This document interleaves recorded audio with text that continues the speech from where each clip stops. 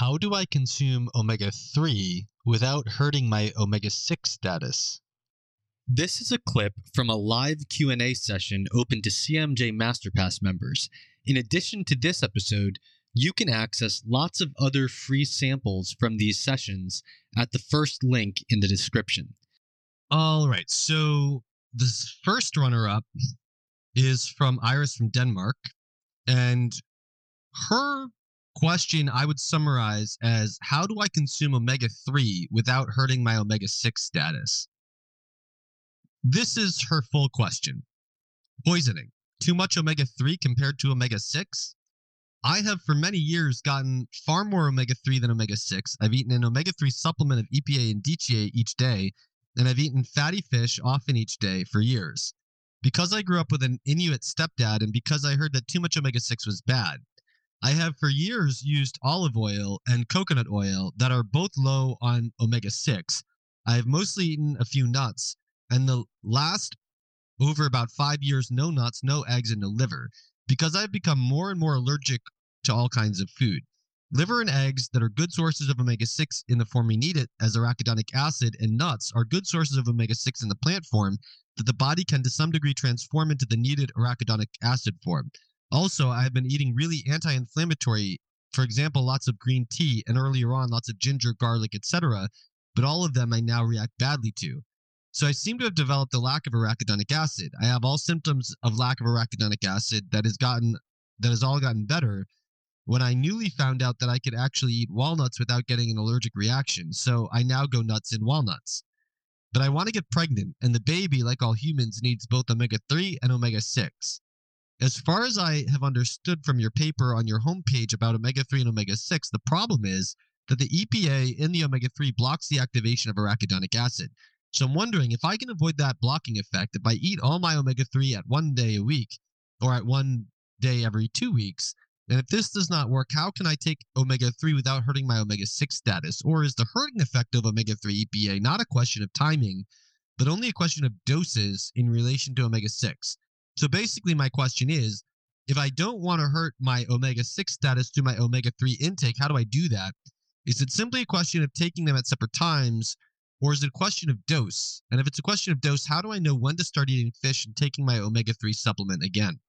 So this is from my nutrition and immunity video, which you guys all have access to as MasterPass members. So actually, the easiest way to get it is to go to ebooks, Staying Immune Through the Winter, and then on the bottom of the page, it gives you a link to the video, and that page also has the slides. All right, so arachidonic acid is found primarily in liver and egg yolks. DHA is found primarily in fish and fish liver oils. EPA is also found primarily in fish and fish liver oils. There is small amounts of DHA in egg yolks from chickens raised on pasture with high omega-3 intakes. Of course, you will get EPA in egg yolks if you feed the chickens fish. Now, typically in your cells, you have arachidonic acid, which is a 20-carbon fatty acid, and DHA, which is a 22-carbon fatty acid that occupy their own spaces in the cell membranes. The cell it's primarily looking at the carbon length in order to apportion a place in the membrane for arachidonic acid and a different place in the membrane for DHA. It's not the only thing they look at carbon length isn't the only thing they look at, but generally speaking, it's one of the central things they look at to say, all right, we need some of this 20 carbon, we need some of this 22 carbon, and so on. Now, arachidonic acid is metabolized to prostaglandin E2, and prostaglandin E2 is best known for its initiation of inflammation. And all of the NSAIDs and acetaminophen decrease the production of prostaglandin E2 from arachidonic acid. And generally, most inflammatory drugs, even if they're not NSAIDs or acetaminophen, will also do this in some way. And this is also just generally true of anti-inflammatory herbs as well. Okay, the problem with that is that prostaglandin E2 doesn't just promote the initiation of inflammation, it also promotes the resolution of inflammation. When it promotes the resolution of inflammation, it signals the utilization of DHA in the membrane to participate in the resolution of inflammation. So arachidonic acid and DHA are the normal constituents contributing to the resolution of inflammation together, whereas arachidonic acid is generally stimulating the initiation of inflammation on its own. A normal course of inflammation has inflammation initiated and then it fully resolves. So you have a mild wound, watch it heal. That process is initiation of inflammation, complete resolution of inflammation once the wound is healed. If your healing capacity can keep up with the degree of damage, you won't even have a scar. That would be full and complete, ideal, optimal resolution of inflammation. And it would have depended on arachidonic acid first, but then DHA would have come in and played its role after that. The problem with NSAIDs and acetaminophen and potentially other things that counter inflammation by blocking prostaglandin E2 is that if you block the initiation of inflammation from prostaglandin E2, you also block the resolution of inflammation. You block the utilization of DHA secondarily to blocking the production of prostaglandin E2, and you never return to baseline. That is low-grade chronic inflammation. What do we have an epidemic of? Low-grade chronic inflammation. What are the most common drugs people use? NSAIDs. I rest my case. Okay. Now, there's another problem, which is that prostaglandin E2 also contributes to the integrity of all barriers. All epithelial barriers have their integrity built upon tight junctions and gap junctions, which are proteins built in response to prostaglandin E2. That's your skin, that's the blood-brain barrier, that's everywhere that you see swelling in your body, that where those barriers are being violated. That's the gut, that's the entire GI tract, that's all of the mucous membranes. All of these things will become leaky if you don't have enough prostaglandin E2. Leaky gut, there's no evidence that leaky gut is the main driver of food intolerances, but you will probably get leaky gut at the same time you'll get food intolerances, because prostaglandin E2 is also the central molecule, along with retinoic acid derived from vitamin A, in promoting food tolerance in the gut. Food tolerance is not the default. It is not passive. It is not based on food being completely digested instead of leaving fragments behind. It is not based on food getting into the staying in the gut instead of getting into the bloodstream. Food tolerance is an active process that relies on the purposeful, incomplete digestion of food proteins and the purposeful crossing the barrier of the intestines with the food proteins to enter the gut-associated lymphoid tissue, or GALT, where immune cells are actively programmed in an environment dependent on heavy production of prostaglandin E2 to teach the immune cells to tolerate the foods. No food, no tolerance. Complete digestion, no tolerance. The thing going wrong in food intolerances is the environment in the gut-associated lymphoid tissue becomes anti-tolerance instead of pro-tolerance. And it's not all about prostaglandin E2. You could have an infection, or you could have tissue damage that is signaling danger, that leads to damage-associated molecular patterns, or DAMPs, that overwhelm what would otherwise be a pro-tolerance milieu. But it nevertheless stands to be the case that prostaglandin E2 is necessary for the pro-tolerance milieu, and that people are massively widespread on NSAIDs and disrupting that natural process. Now, EPA, the problem with it is EPA is a COX inhibitor. But how does EPA inhibit COX? Now I want to go to my other slide that I took from a paper on the internet. So this figure is showing what's going on here. You have these fatty acids in your membrane. One of the problems with EPA is that EPA is a 20-carbon fatty acid that also looks like arachidonic acid. And so we'll tend to share membrane space in the phospholipid membrane with arachidonic acid. So unlike DHA, which has its own place because it's a 22 carbon fatty acid, EPA tends to be metabolized by the same enzymes that metabolize arachidonic acid, almost like an imposter. So it's taking up arachidonic acid's place in the cell membrane, and then it's also being metabolized by by arachidonic acid metabolizing enzymes. So what happens in arachidonic acid is, in response to a signal, you free arachidonic acid from the membrane using phospholipase A2, and then you have the COX enzymes that will make PGH2. Then you have tissue-specific isomerases that will turn the PGH2 into one of various different compounds that include PGE2, which we were just talking about earlier. I was kind of shortcutting some of these steps and just showing you, the summary version. So this graph is showing NSAIDs coming in here and blocking this enzyme. Aspirin has a very specific effect that acetylates the enzyme rather than just blocking it. And actually, aspirin can help promote pro-resolution compounds, but aspirin still decreases PGE2. EPA is going to decrease PGE2 because EPA is going to be hydrolyzed by phospholipase A2 instead of arachidonic acid in its place, and then metabolized by COX instead of arachidonic acid in its place, and turned into various imposter prostaglandins such as prostaglandin E reflecting EPA. Now, if you go back to literature in the 90s, they were trying to understand why the Inuit didn't have heart disease, and so they're coming up with this omega-3, omega-6 balance theory of inflammation. And the overwhelming theory coming out of the 90s was that you want EPA to make these alternative prostaglandins. So the idea was you can have EPA, or you can have DGLA, or you have these other fatty acids that will all use these enzymes to different series 1, 2, 3 of prostaglandins, and that modulates the inflammatory effect of them.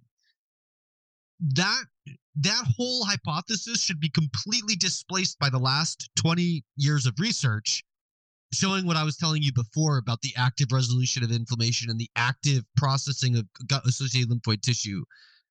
Almost everything taught in the 90s forward, and even what you find in textbooks now, is mostly reflecting outdated understandings of inflammation. And it's not everything old is outdated, but this specifically is extremely not this figure right here, but the idea that you want EPA to be competing in this process, I think is a totally outdated understanding of inflammatory processes. Okay, so the issue here, so to go back to Iris's question is, do I have to time the EPA in relation to the omega-6 in some way so that I can get it in without causing this interference? And what I just showed you is that not really. It's not about you eating the food in an acute sense. It's about the cell membrane content of these fatty acids. What you want is to have a robust enough arachidonic acid cell membrane content that it will not be overwhelmed by EPA competition at the time that phospholipases free the fatty acid from the membrane for the purpose of cell signaling. And so I think you're better off ignoring the timing issue, because it doesn't matter whether they're interacting directly and acutely in the gut and on the way there. It matters what is your cumulative cell membrane content over time. Okay, now that raises a different timing issue, and we don't have anywhere near perfect knowledge of this timing issue, but we have some data that can be talked about. I wrote this article on the Weston A. Price site called AJCN publishes a new PUFA study that should make us long for the old days. And if you scroll down, you'll see some data on long-term PUFA accumulation in tissues. Now, most studies on this topic are short, and they use red blood cell phospholipid fatty acids, which red blood cell only lasts a mean life of 120 days. So you really can't capture any long-term effect with red blood cells. And I don't want to imply that adipose tissue gives us a global understanding of what happens in every tissue in the body, but it's the only thing we have in terms of the effect of a years-long cumulative effect of PUFAs in tissues. And we don't have it with omega-3, we have it with linoleic acid. But what the LA Veterans Administration Hospital study, the only such study that was long enough with a randomized controlled trial on a significant number of people to look at this, they showed that the percentage of adipose tissue that is linoleate on a high linoleate diet basically keeps increasing to never quite reach a perfect plateau over 8 years. But you can certainly see that most of the effect, you're starting to plateau after around 3 or 4 years. So the slope of this line at the 8-year mark is much lower than the slope of this line at the 1, 2, 3 year mark. So that's number one. And then number two,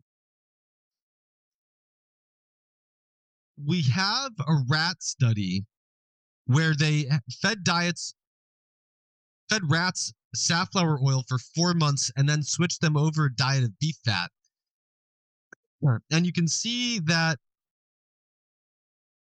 it basically took about, let's say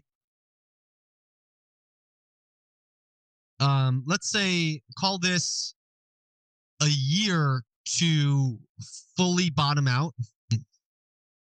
So these rats are being fed safflower oil for 4 months, and it is going up to 60% of adipose tissue linoleic acid, which is higher than what we were getting in the humans on the high linoleic acid diet, right? They were getting up to 30-something% adipose linoleate. So we don't have humans coming off of it, but I would note a couple things. So one is for the rats, it seems to be taking about twice as long as they were on the diet to remove the effect in their adipose tissue. You could say a year and extrapolate to humans, but I'm not sure. Like the rats are obviously responding a little differently by having a much more rapid and greater magnitude enrichment of their adipose linoleate. I'm inclined to look at the humans and say, you're pretty much maxing out the effect at 8 years. Maybe to reverse that, it's going to take somewhere between 1 year and 16 years.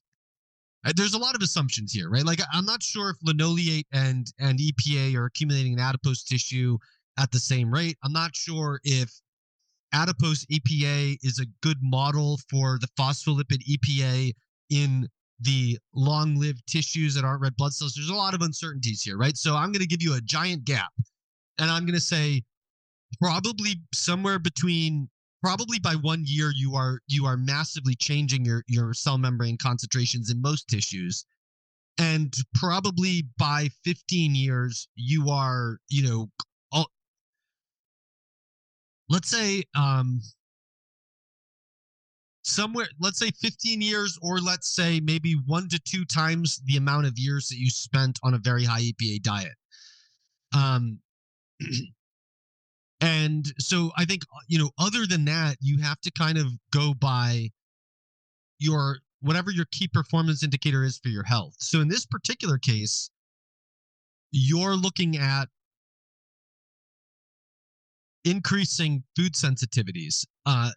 That's not necessarily about the arachidonic acid EPA balance, but if it is, it has to be the case if you've been years off of the extremely high fish diet. It has to be the case that your membrane fatty acids are substantially better now than then, and it isn't necessarily a case driven by the EPA arachidonic acid balance. So I think if you're greatly unsure of the issue, then you really want cell membrane phospholipid EPA and arachidonic acid concentrations. I know Omega Quant offers that. I don't know if they're available in Denmark. That would be the ideal thing. I wouldn't neglect retinoic acid. I wouldn't neglect gut infections. I wouldn't neglect tissue damage. I wouldn't neglect the many other things. I mean, you have, I think in a case like this, you have to be hypothesis driven, but then you have to be data driven. So if you act on the hypothesis, is it helping resolve the food intolerances? And I think the hypothesis, if your EPA levels are substantially altered for the next 10 or 15 years, you're not necessarily falsifying the hypothesis, but you also have to think about it in terms of what is the actionable thing I can do that resolves the issue. Because if the hypothesis is, if it doesn't give you some actionable step that resolves the issue, then you have to focus, you have to move your focus somewhere else anyway. So I would say, ideally, it would be extremely helpful to get phospholipid, arachidonic acid, and EPA concentrations that are going to be in your red blood cells. But that should be somewhat reflective, because that's going to be somewhat reflective of longer term tissues like the bone marrow to some degree. And so I think that's the best thing to go on. And it's probably the best indicator you have also of what is going to be in your milk. So, if your tissues are very enriched in DHA and arachidonic acid, you don't need to worry about your dietary intake that much in terms of feeding your baby and the breast milk. And so that's why I think you if you don't get results based on modulating your fatty acids, you really want to run a test to see what it's like, because that takes care of so many questions. Like, is this a good hypothesis to explain the food intolerances? Is this a concern for pregnancy and lactation? It may be that it's a very good hypothesis to explain the food intolerances, and that you need to be more strict about decreasing EPA and increasing arachidonic acid intake. You can't rely on nuts and linoleic acid if you don't know how good of a converter you are. If you're a poor converter, the system that converts linoleic acid to arachidonic acid is the same system that converts EPA to DHA. So if you're a poor converter, you can have greater EPA accumulation than you would expect, and also less value of consuming nuts and seeds than you would expect. So I think data is highly useful and borderline necessary in this case. But to answer your question very specifically, you don't need to worry about timing of the fatty acids in your diet at all. You need to worry about cumulative concentrations in your tissues that are likely to be heavily influenced by the last year of what you've been eating, and to some degree somewhat influenced by the last 5, 10, 15 years of what you've been eating. So thank you, Iris, for your question. Hope that helps. This is a clip from a live Q&A session open to CMJ MasterPass members. In addition to this episode, you can access lots of other free samples from these sessions at the first link in the description. If you want to become a MasterPass member so that you can participate in the next live Q&A, or so that you can have access to the complete recording and transcript of each Q&A session, you can join at chrismasterjohnphd.com/masterpass. You can save 10% off the subscription price for as long as you remain a member by signing up at chrismasterjohnphd.substack.com/Q&A. That's Q&A spelled out as Qanda. These links are in the description.